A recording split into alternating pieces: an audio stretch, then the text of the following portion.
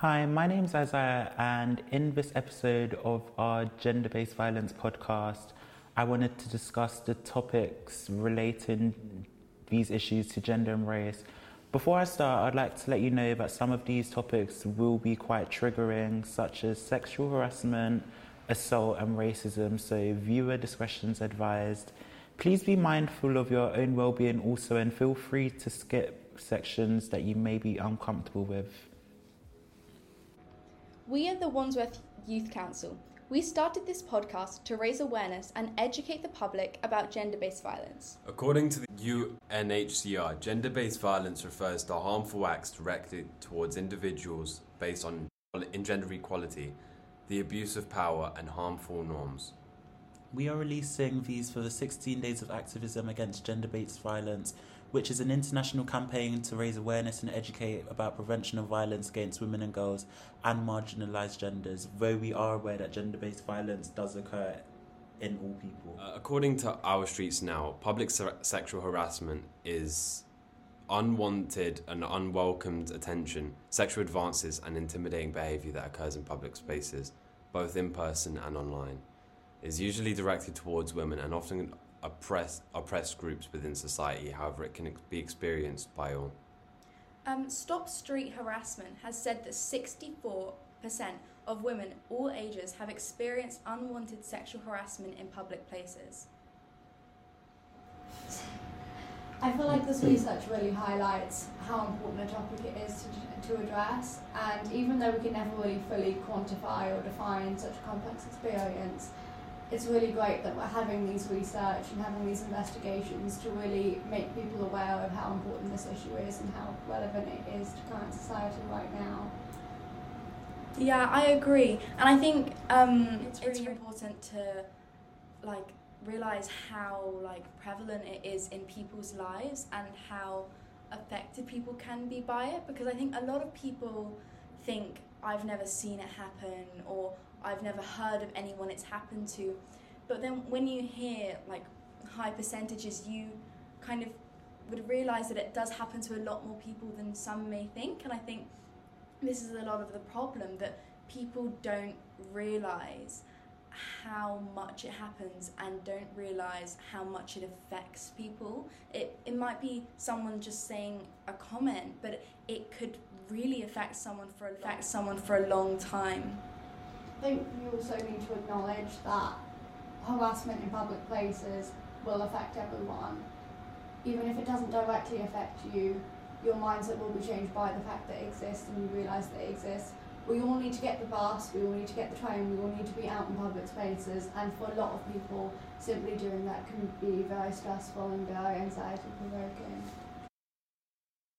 And I feel like it's important to talk about these things as well, so that people are very much aware, this goes on in public transport, how to spot the signs. And I feel like a lot of the time, I don't know whether it's a culture, I was speaking to someone and it's kind of a British culture sort of thing to mind your business, even though it can be a good thing sometimes, but just staying out of things, but being a bystander to watching sexual harassment, or maybe not even realising that sexual harassment's happening, and knowing to spot the signs and knowing what you can do to help others, or to report it, or to even ask if somebody's okay or if they're safe. Just little things like that. I feel like it's good to have these discussions to help raise awareness, and so that people can be better people, because I feel like most do want to be better. Yeah, I agree, and I think how you said that it can happen in lots of different places, and it happens on public transport, and it can happen going on a walk, coming home from school. It can happen in so many different places, and I think it really can cause people to not quite be afraid of going out, but kind of have to be a lot more wary than they should have to be. And I think it can also make those places more traumatic to go to. If it's been an experience you've had on public transport, you might forever more be a lot more wary of being there because of that experience, and I think it does have really long-lasting effects. And I don't think people should have to feel like they have to be a lot more vigilant when they're out, because a lot of the time, like you said, some people might be scared to go out, or some people might change their behaviour when they're out, and it's like people should be able to have the freedom. A lot of the times, I know this is going a little bit off topic, but it's not. A lot of the times with things like victim blaming as well, it can, like, this can play into victim blaming, like with some things people wear, or some people wear things like to express themselves in different ways. But a lot of the time, people might have to change their behaviours, change what they wear, change how they speak, just to feel safe, if that makes sense. And I feel like it's a wrong mindset that can stem from victim blaming, because it's like a lot of the times when people are like victims of things like sexual harassment, especially sexual harassment in public, I feel like the first point of call is never to ask if they're okay and why the perpetrator carried out and did what they did. It's always, oh, but what did the victim do? And it's like, we need to stop questioning the victim straight away. It shouldn't be our first point of defense. Like, obviously in some cases, not specifically for sexual harassment, because I definitely feel like with sexual harassment, there's not really anything a victim can do that can make sexual harassment like right or justifiable. But in a lot of cases, even outside of sexual harassment, I feel like victim blaming is just such a toxic cultural thing that we have going on here, and it's just not right. Like, victims are victims for a reason, and we need to stop blaming them for things that are out of their control. And even if people want to use how someone dresses was in their control, why shouldn't somebody be able to dress how they like if it's not harming anybody else?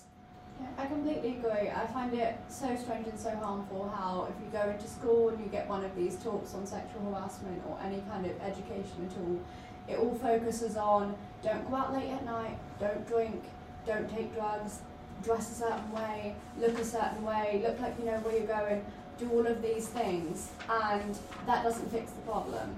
It's just giving yourself this kind of illusion of safety when the problem is still right there.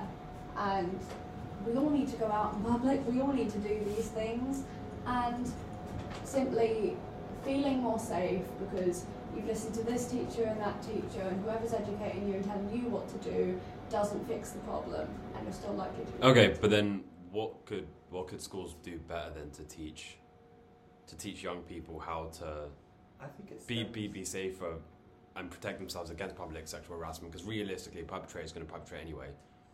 That was actually going to be one of my points. I do want to talk about why does public sexual harassment even happen?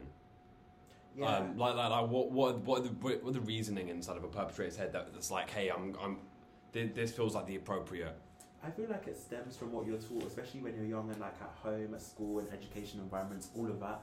Because I feel like if you're taught a certain and power, and if you're taught to think with a certain mindset, or you learn from others with a certain mindset, I feel like in a lot of perpetrators' heads, maybe subconsciously, I would like to think that most people don't want to be that horrible and want to be their best. But I feel like when you're taught certain things, maybe it just becomes easier to be a perpetrator. And I feel like some perpetrators probably don't even know what they're doing, or like the harm of what they're doing, which is even more problematic in itself because of what they have been taught around these issues. Because even though sexual harassment 100% happens to men too, and I feel like that's definitely should be highlighted also, but this isn't the point I have right now.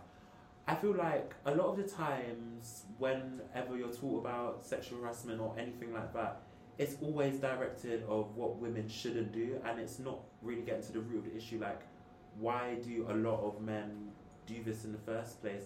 And it's always like teaching girls to be polite, teaching girls to cover up, teaching girls to do this and that, and it's just like, why should women have to act a certain way for a lot of not just irresponsible like men who have like corrupt behaviour? I don't want to use the word corrupt, but I don't really know the word right now, but have different attitudes and like toxic behaviours. In an ideal world, you wouldn't have to teach a girl how to be, how to act in order to protect herself from public sexual harassment.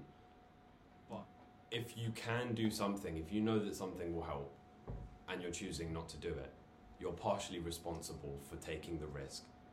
You're going out of your way to take a risk that you don't have to take. To an extent. And so I feel like just to disagree, I do think it's very important to teach especially vulnerable people, in this case women, for public sexual harassment, how to be safe or reduce the risk of that. I feel like it's important to teach both, really, in the sense of more teach men, not just men, because a lot of women do it too, but teaching everyone like to conduct themselves a certain way. I do agree, like sometimes some people do put themselves at more risk, but I don't think anyone intentionally goes out, and I know that's not what you're saying, to intentionally be sexually harassed, but at the same time I also believe that more so teaching everybody the same thing so that it's fair. And how can we teach boys is to make them... Ooh. Also, I get what you're saying, I do. But I think the fact that you're saying it's that they're kind of putting themselves at risk, I do understand. But if you think about the word public is an area for everyone.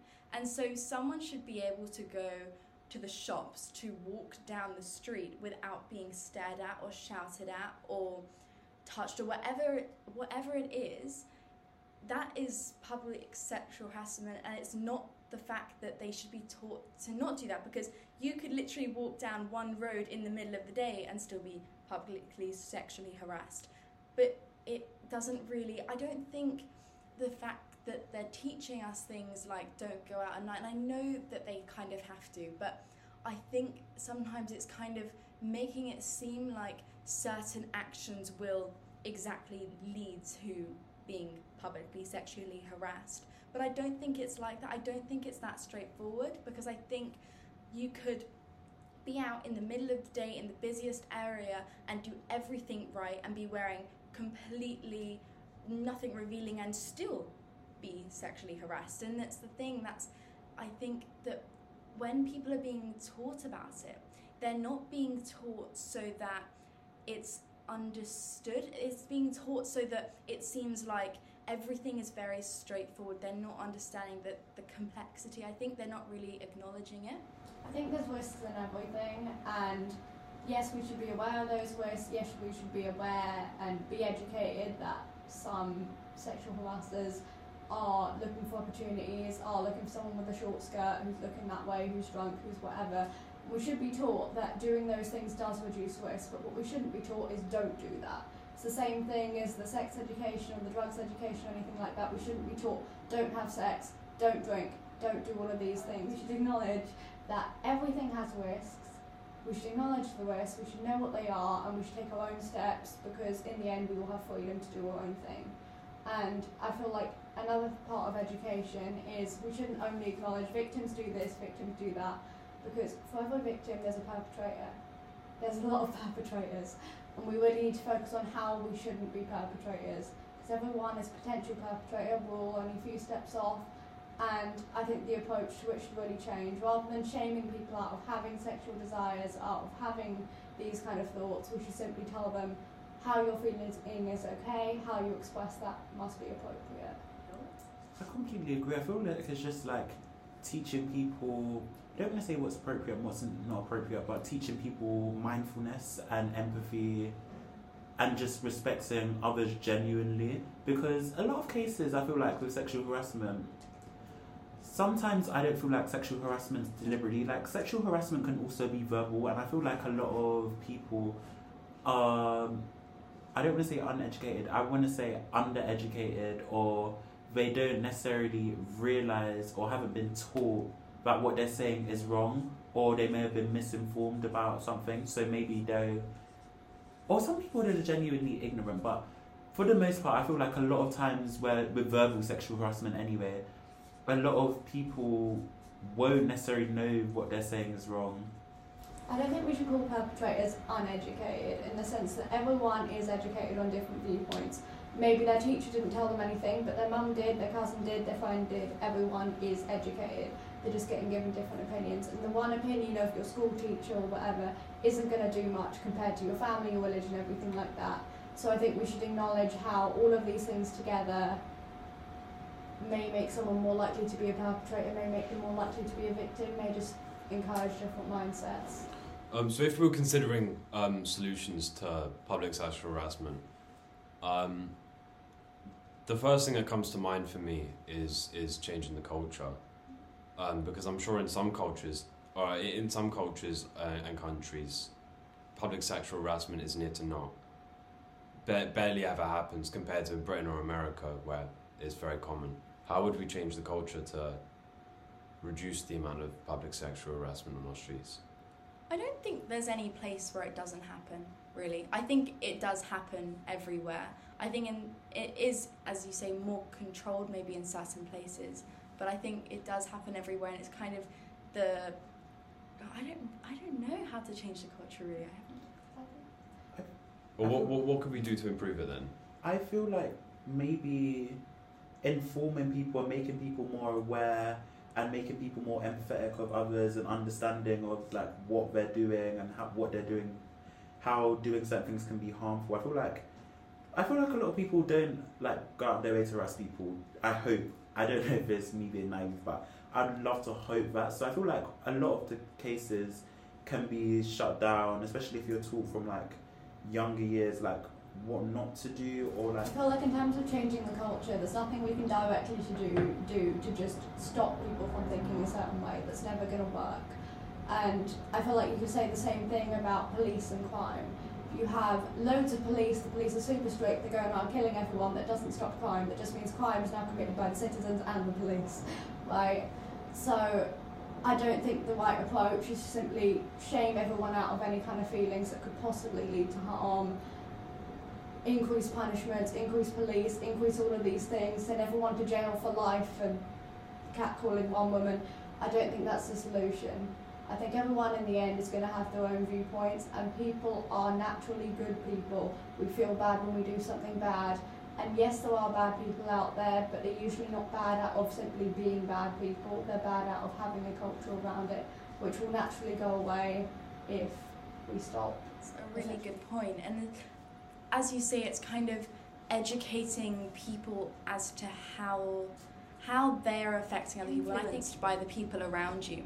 And if the people around you are seeing what you're doing and saying, like, and the other people who are giving you the realization, the harm you're doing, I think that's like, that will give you, like, that will make an impact. And I think teaching people to have the ability to say, hang on, like to have the ability to actually question other people's actions. I completely agree with what you have to say. I feel like other people and the general culture around a place or a person or anything like that will really influence how you think and feel about things, even if it's not deliberate. It's like that thing in school where the boys go around saying that's gay, that boy's gay or whatever, and to anyone that you don't like. And even if they're not homophobic, everyone's going around hearing that. And if they're never meant to be homophobic in the first place, everyone's going around thinking person you don't like, gay, associating them together.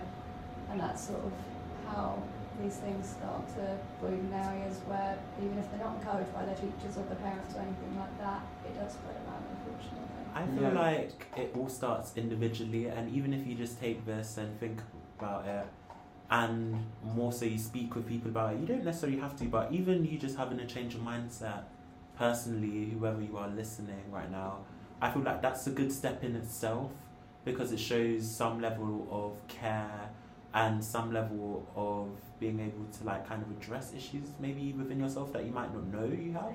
Like, if a lot of people correct somebody, or if a lot of people are telling you something as a person, you're going to absorb that, whether you're absorbing it like consciously or unconsciously. And if a lot of people make you aware of what you're doing is wrong, I feel like that surely will soak in, and then that can kind of diminish the culture a little bit. Let's go on the train.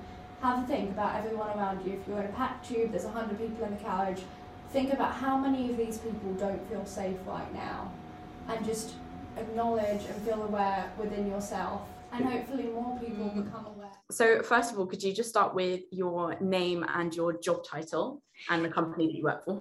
Yeah, so I'm Vicky Robinson, and I'm the Operational Support Manager at the Survivors Trust. Yeah, absolutely. So we're a national UK membership organisation for specialist rape and sexual abuse services throughout the UK. So in a nutshell, we look after and represent all the little specialist organisations throughout the UK that support survivors of rape and sexual abuse. We've got 121 members, and between them, They provide a range of services for men, women, children, young people, anyone who's been affected by sexual violence or abuse at any point in their lives. We provide support for family members as well, professionals, carers, partners, so anyone who's affected directly or indirectly by sexual abuse. Do you have any advice that you would want to give to survivors? Just to know that you're not alone, basically. Whatever has happened to you, however long ago it was as well, there is support out there for you if you need it. You just need to reach out. You won't be judged. You will be listened to. You will be believed. You will be respected as well. We will not tell you what to do. We will talk through your options with you. You don't have to report what happened to you to the police. You don't need to share it with anyone else if you don't want to, but we will be there to listen and believe and to go through your options with you. We get calls from people, as do our member agencies, who have they haven't spoken to anyone about it for literally decades. We get calls from people who are 80 odd years old and they were abused as children and they've kind of lived with this all their lives. And then something happens that makes them reach out and seek support. So it's never too late. And it doesn't matter what happened or what other people have told you about what happened. We're there for you and we will support you. And there is a way forward. Our helpline is 08088 010818, and our website is www.thesurvivorstrust.org. In this episode, I've briefly covered topics of gender inequality and other topics and issues. I really do hope that all of you found this episode interesting, and I'm deeply grateful to everyone that's listening. And now I'd like to give a list of some charities that I believe would be helpful. If you identify as a man, you could go to Survivors UK, which are a very supportive charity for men who have faced sexual violence. Women's Aid is also a great charity that supports women who have faced GBV/sexual-based violence. In London, I know that we've got Save for London, which is a charity that helps youth who have faced sexual violence/gender-based violence. And finally, Refuge is a great charity that supports with GBV and sexual violence. Also, once again, thank you for watching our podcast, and I hope you have a great day.